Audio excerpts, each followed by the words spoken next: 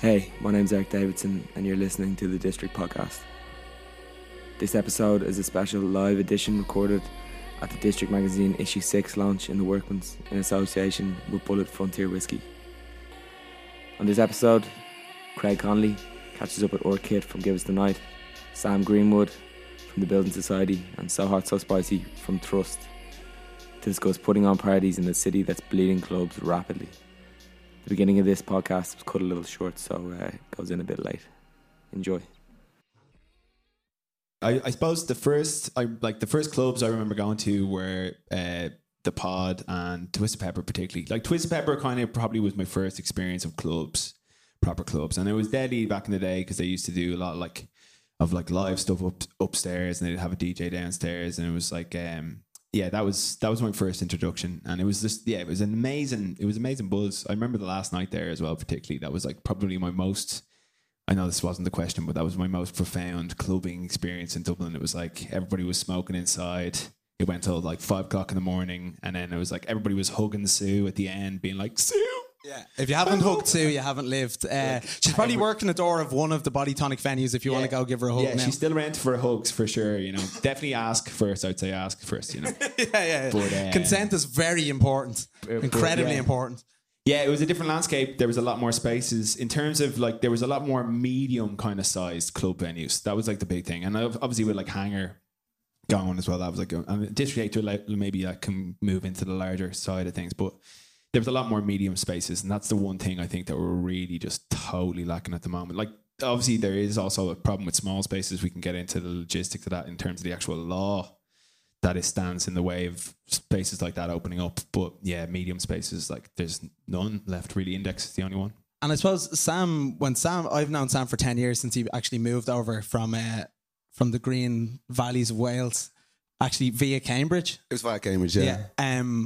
And at the time, it was like smack bang in the middle of the recession, but you still had venues like Pod, Tripod, Twisted Pepper was newly opened.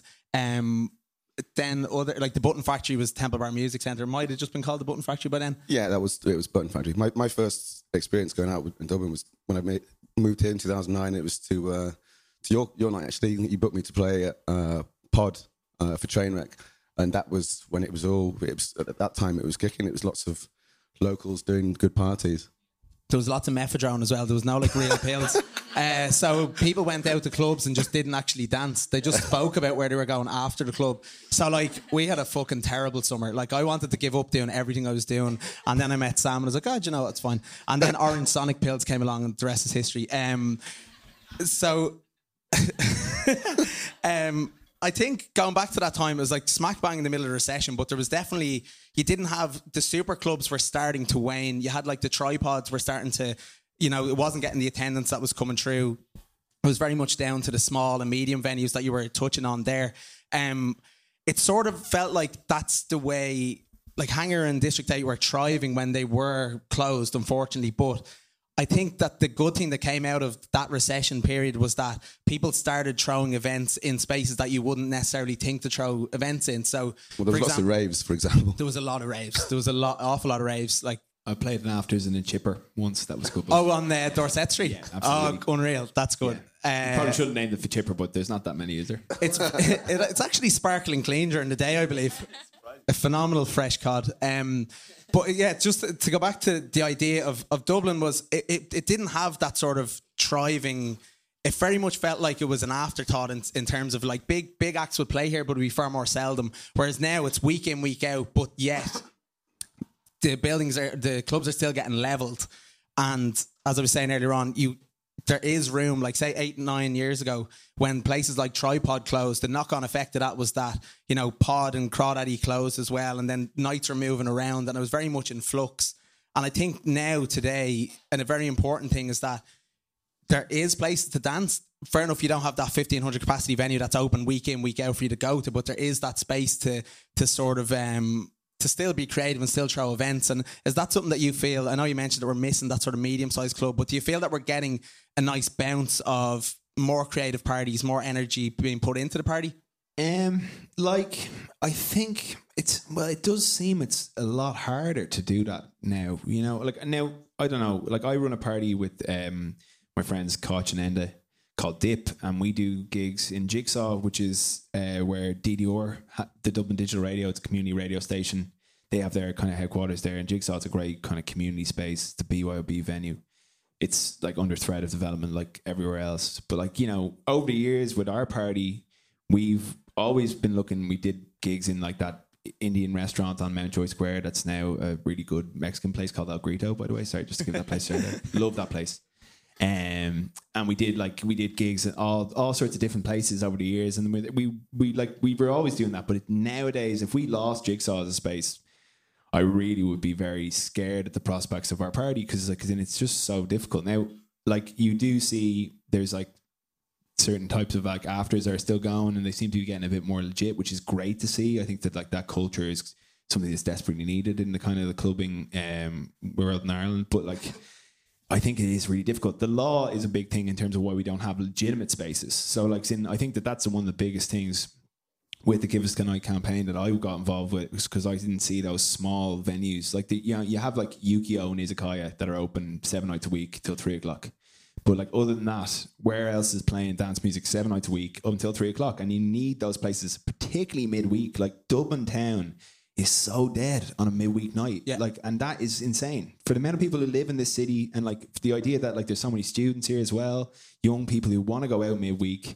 It's like there's so little to do. You literally have like 2 places that are playing and they're tiny. You know what I mean? And they're also not built for purpose. No. A lot of that has to do with the laws, basically. Anyway, there was once upon a time when you were doing club nights on every day of the week. Yeah, in every venue. Yeah, and then they all closed, and then we had to move to like the law. We went from say the Button Factory to the Law Society. The Law Society is called Farrier and Draper now. It's like some shitty like pasta bar cocktail place. Yeah. But even before that it was called the Law Society, and it was still this shitty cocktail bar. But because of the recession, no one could afford a cocktail. Yeah. So they let us bring a sound system in every Wednesday and then just like let 600 people go mental in it. And like that's why I feel that there is that hesitancy from venue owners to be like, I'm getting €13 for an espresso martini. Go and fuck off with your €6 bar spend. That is basically directly reflected in the law in that the only thing that we actually license for at night is late bars. So the only way in which businesses can really make money is if they go that business model. And obviously the way in which this town is turning, that's turning into such a perspective. There's like, we're absolutely drowned in late bars. It's ridiculous how many late bars there are. And so many of them are throwing a DJ in the corner, but it's not a club setting at all. And it's no intention to be like a club. Their idea is that they want to get you in, they want to get you spending the most amount on alcohol. That's one of the things we're trying to focus on with the campaign. It's like the current system is only incentivizing alcohol sales for businesses. We're trying to say that there could be more like, cultural entertainment options that are available to people going out at night that don't have to revolve around alcohol. Okay, I understand that most people going to clubs do drink. I don't understand it's tied up, but at least there's a focus that's actually away from that as well. That's cultural, in my opinion. That's completely lacking. So that's actually not even like there's only bar like late licenses for bars, and then there's also theatre licenses that a lot of these restaurants make use of that make their functioning as late bars easier as well.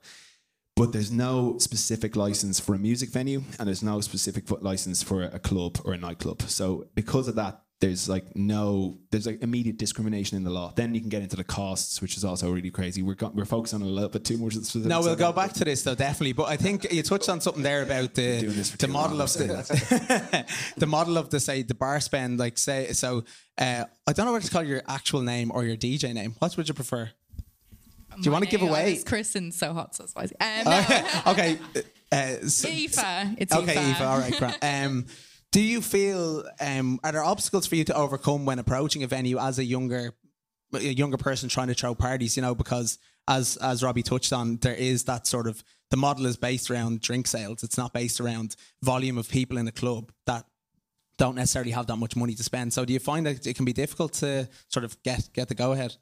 Well, yeah, like we have approached like a venue before, and it was like, the cost of the deposit will go down depending on the spend on the bar. And with dance music, all that kind of stuff, there are drugs involved, there is less spent on drink. And I think like as a new night as well, we're not established. They don't know like the numbers we're going to bring in, the like amount of spend on the bar as well. And also like the lack of venues as well. It's so hard to actually like not step on people's toes coming in as like a new night. So it's like, oh, so-and-so is always there. We can't go there. And there's like 3 places to choose from. So yeah, like as a new night, I was talking about a lot of things at once there. No, it makes sense. Like, do you feel that amongst your sort of friend group and the people that you throw parties with, is the appetite still there to go out as often, even though in the space of say 6 months to a year, there's 2,500 capacity worth of venues just gone? Are your friends still as interested in going out, or is that starting to wane because you don't have the options that you used to have?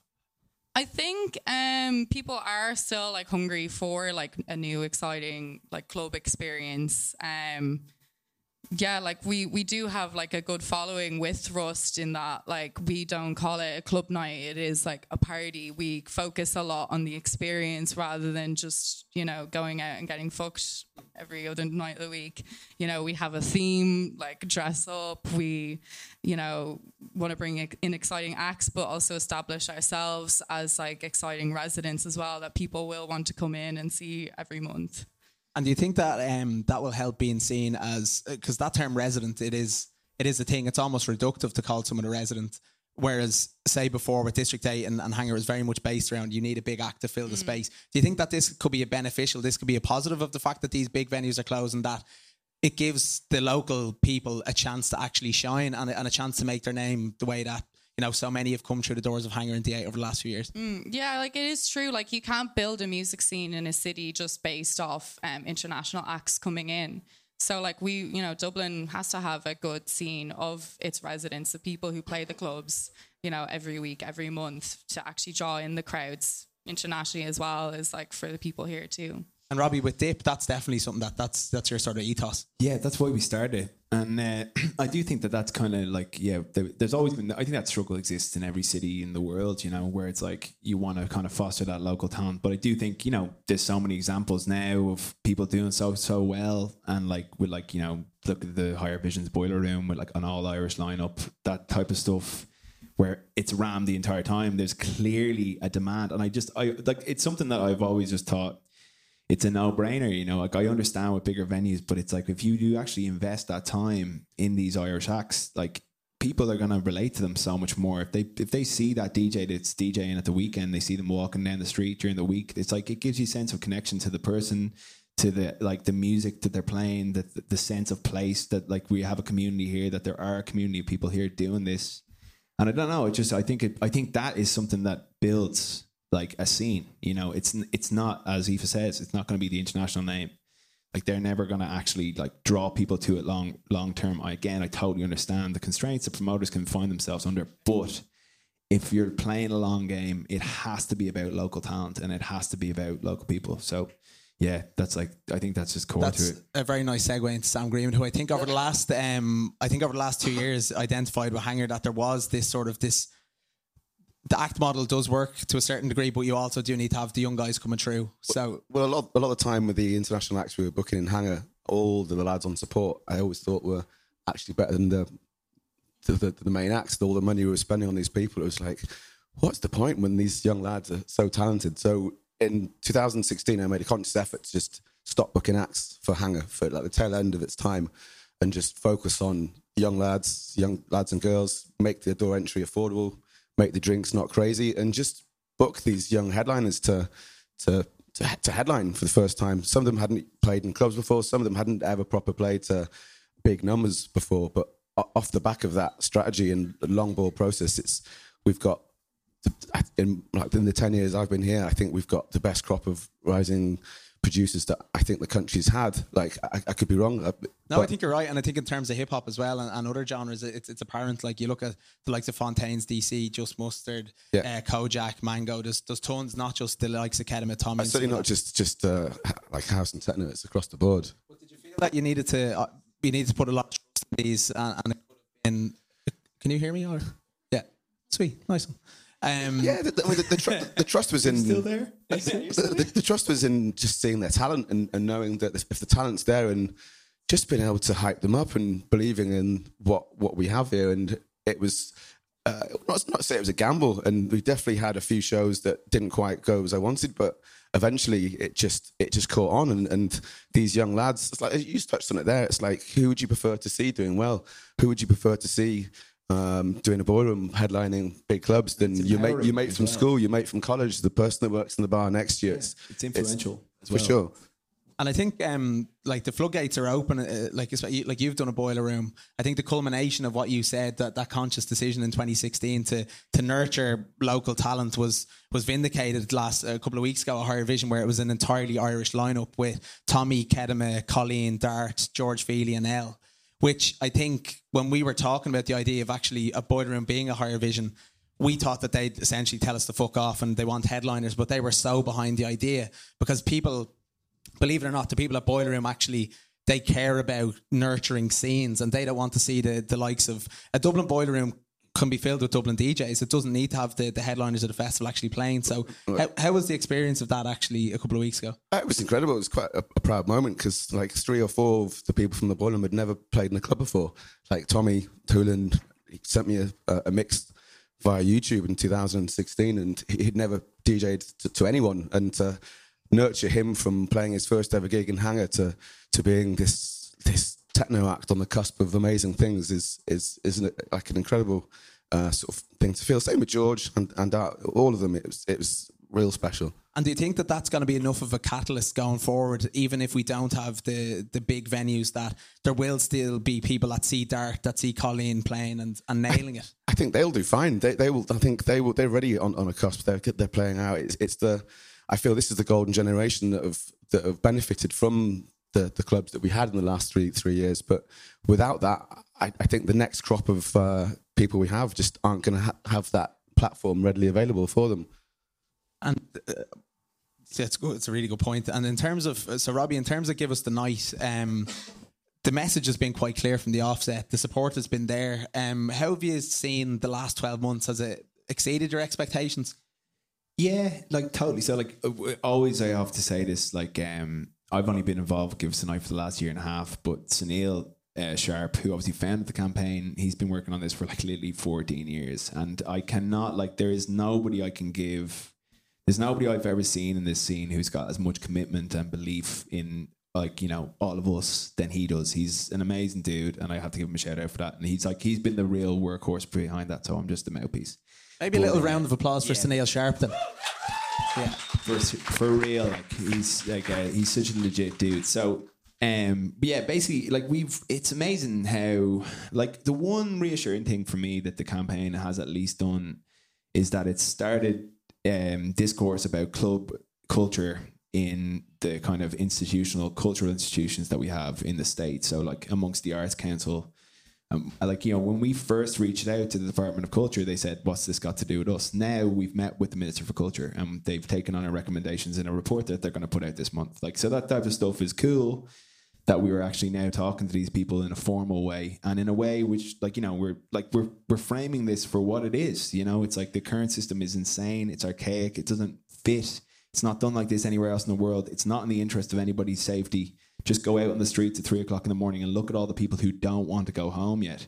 Like, you know, look at how the city is actually not equipped to deal with that situation. Yeah. Like, look how the guards are actually in favour of staggering closing times. Look how the taxi companies are in favour of staggering closing times. There's so many arguments for it. It's so pragmatic. So we put that to government many times. Politicians will say things and their actions will obviously speak far louder than their words.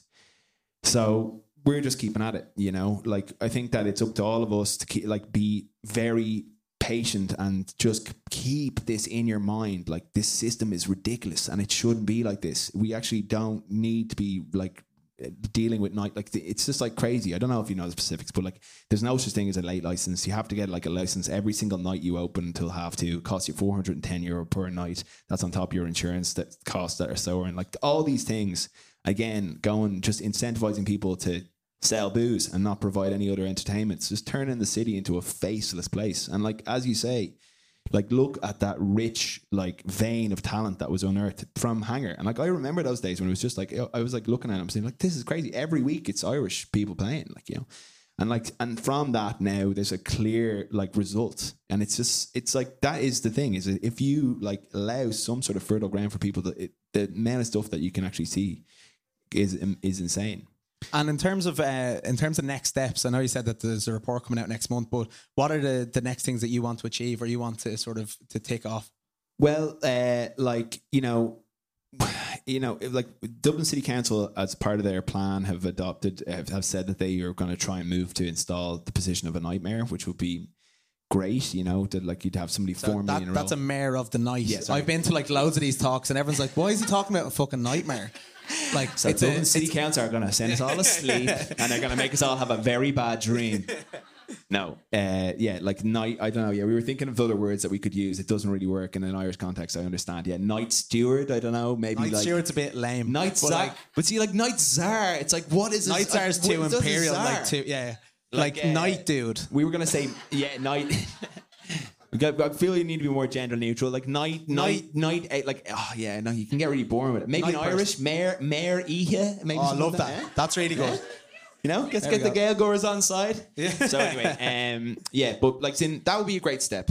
And like, something I was to point out as well, like the petition for the Shaw, that was an amazing thing for the campaign to have these not that that's a good thing in any way, but just this, to show politicians, 25,000 people signing a petition about a smoking area closing. Like, just put that in context. People also, love rollies. I'm pretty sure that the petition for concrete didn't get as many signatures. Like there was a move in Sydney to try and pull their late times back to 1:30, and there was a petition that got 10,000 signatures, and then that caused the local government in Sydney, a city of 4 million people, to change their mind.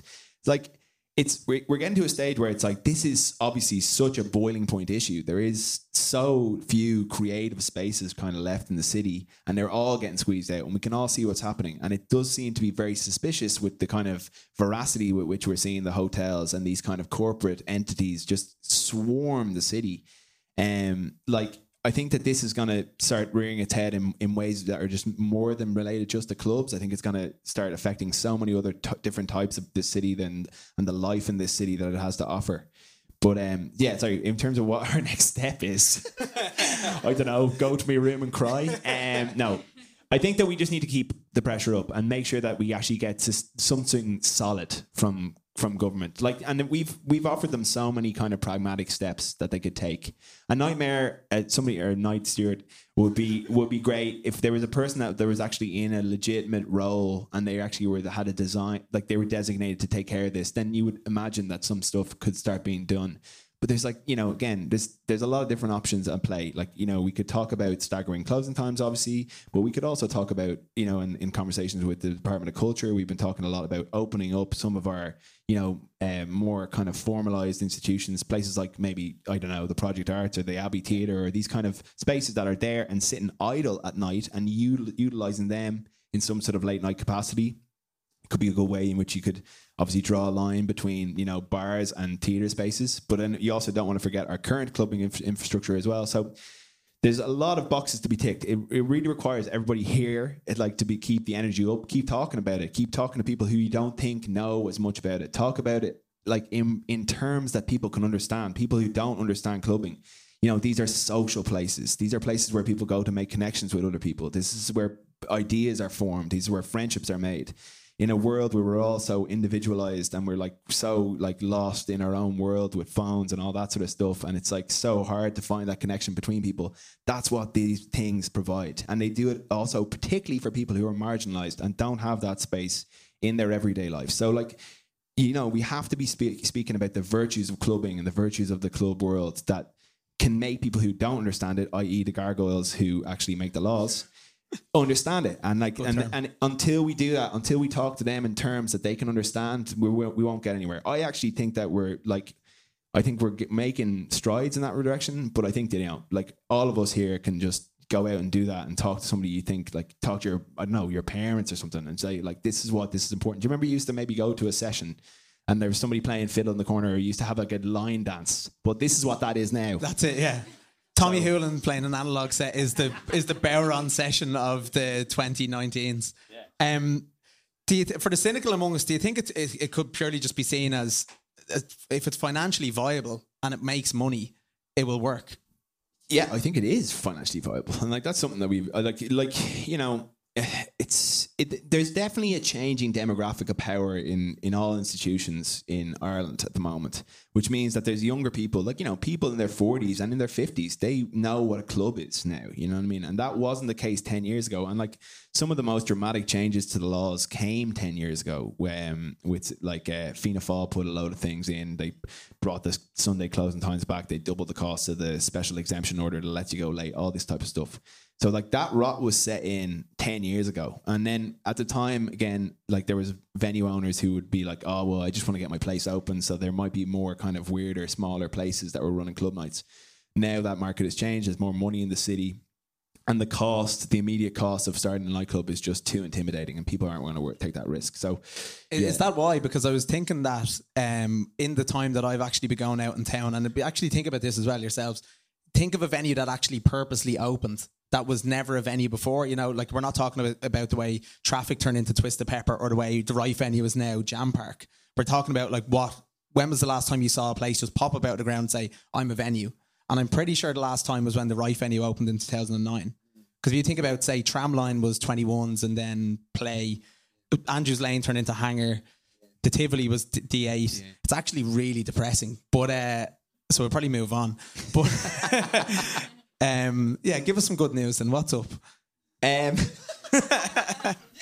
I don't know. I'm kind of like, I go through phases myself, you know. Some days I'm really kind of like super down and sometimes I'm super hopeful. And I don't know. There's a sense of inevitability about this. You know what I mean? Like at the end of the day, like I am really buoyed by the fact that, you know, people in the Arts Council know, like through that Department of Culture thing, I got to sit down and talk to the head of the National Concert Hall about techno. Do you know what I mean?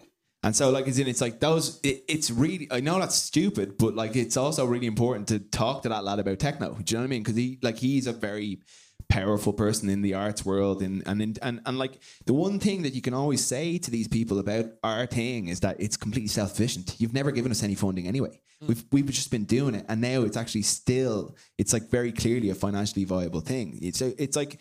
For me, especially with art spaces and stuff, I see it like as an inevitable step. You know, people aren't funding these places; they're not getting the support they need infrastructurally. Why not offer them a way in which they can make money and also, like, you know, provide a space for not only marginalized communities but also people like who are, you know, budding artists and like to go and hone their craft. So I don't know. I do think it's going to require constant effort. You know what I mean? But for me, it was like I want to do this full time. I want to work as a musician. And I want to live in my city. And the only way in which I can do that is by trying to change the law. Sorry, this sounds like a pitch for a bad movie. The only way I can do it is to change the law. So anyway, yeah, I don't know. I'm going to keep on at it. But I think that it's like, I think it's just like, I don't know. I think it's going to happen. It has to happen. It's like, the system is so crazy. Like, if read our mandate, it's just mad.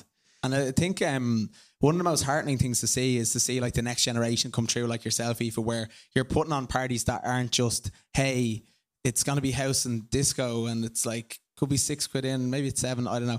But you're actually trying to do stuff that's actually different and it's exciting. And it reminds me of, like, I sound ancient saying this, but like when I started off and you just want to put 100 people in a room and DJ badly in front of them. I'm not saying that you DJ badly. I'm saying I definitely DJ badly. But do you still have that excitement? Like, is there still, with all these venues closing and literally being demolished around, is there still that excitement as a promoter and a party thrower to put on these events for your friends and peer groups? Yeah, like I think with the music that we play, it's stuff that people might not have necessarily heard before, like, you know, Jersey Club, Vogue House, Footwork Duke, all that sort of stuff. And like we just want to bring something new and exciting for people to listen to, and maybe it'll become their new favorite genre, their new favorite song and stuff. Was that a conscious decision to sort of veer away from, because we're talking about like Hangar and District A, very good venues, but they were saturated with house and techno. So were you cognizant of that when you were starting a night? Kind of, yeah. Like with the music that I listen to and like DJ myself, I'd never really heard it anywhere, and I just thought it was something like cool that like maybe other people would like too. And then like showed it to like Daniel and Ethan, who also run Trust With Me, as well as others here. And nice. It was like, yeah, like that's that shit we do like, and I think other people will like it too. So let's bring it to like the wider population, and I think it has worked. I literally just realized how long I've been talking for, so apologies. Thanks for your patience. I think that this is quite a nice segue into despite how difficult things have been and the fact that it's not an ideal city to throw parties in. There's a lot of red tape to get behind or get beyond. What is the most satisfying thing or event you've ever thrown or been a part of? It probably was like the very first Thrust event that we did, because it was literally just like we were in like my kitchen at my house and we were like, hey, this is new music we've not heard before.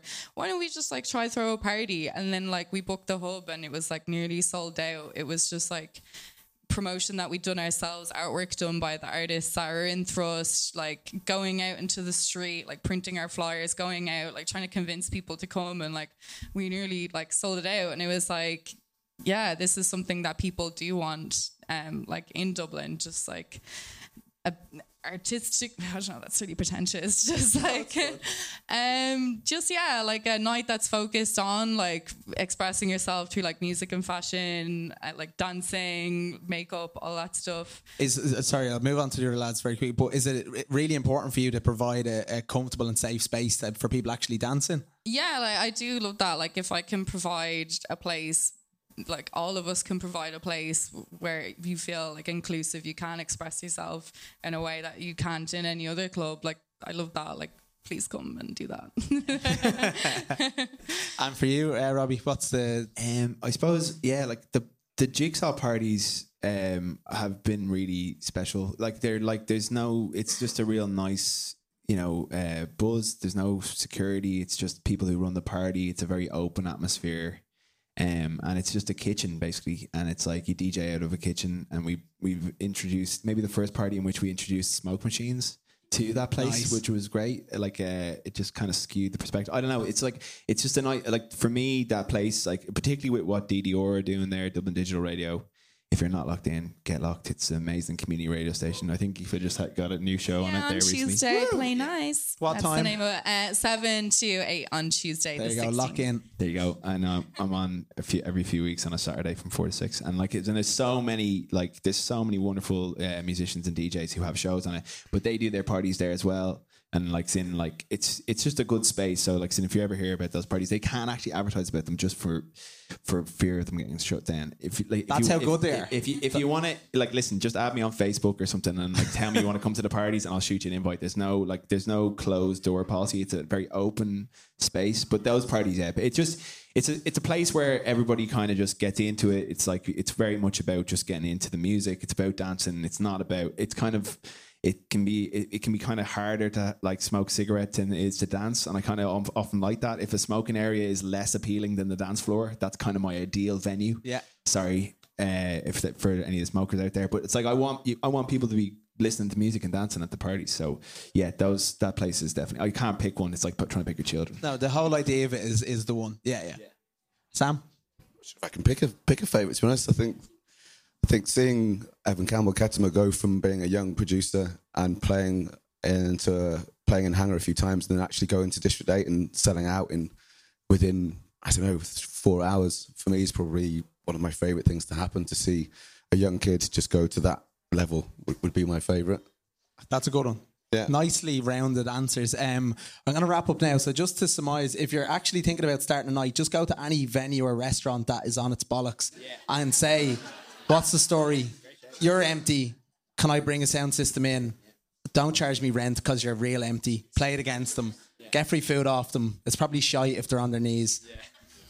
And then you'll be up here next year. All right? All the best. Bye.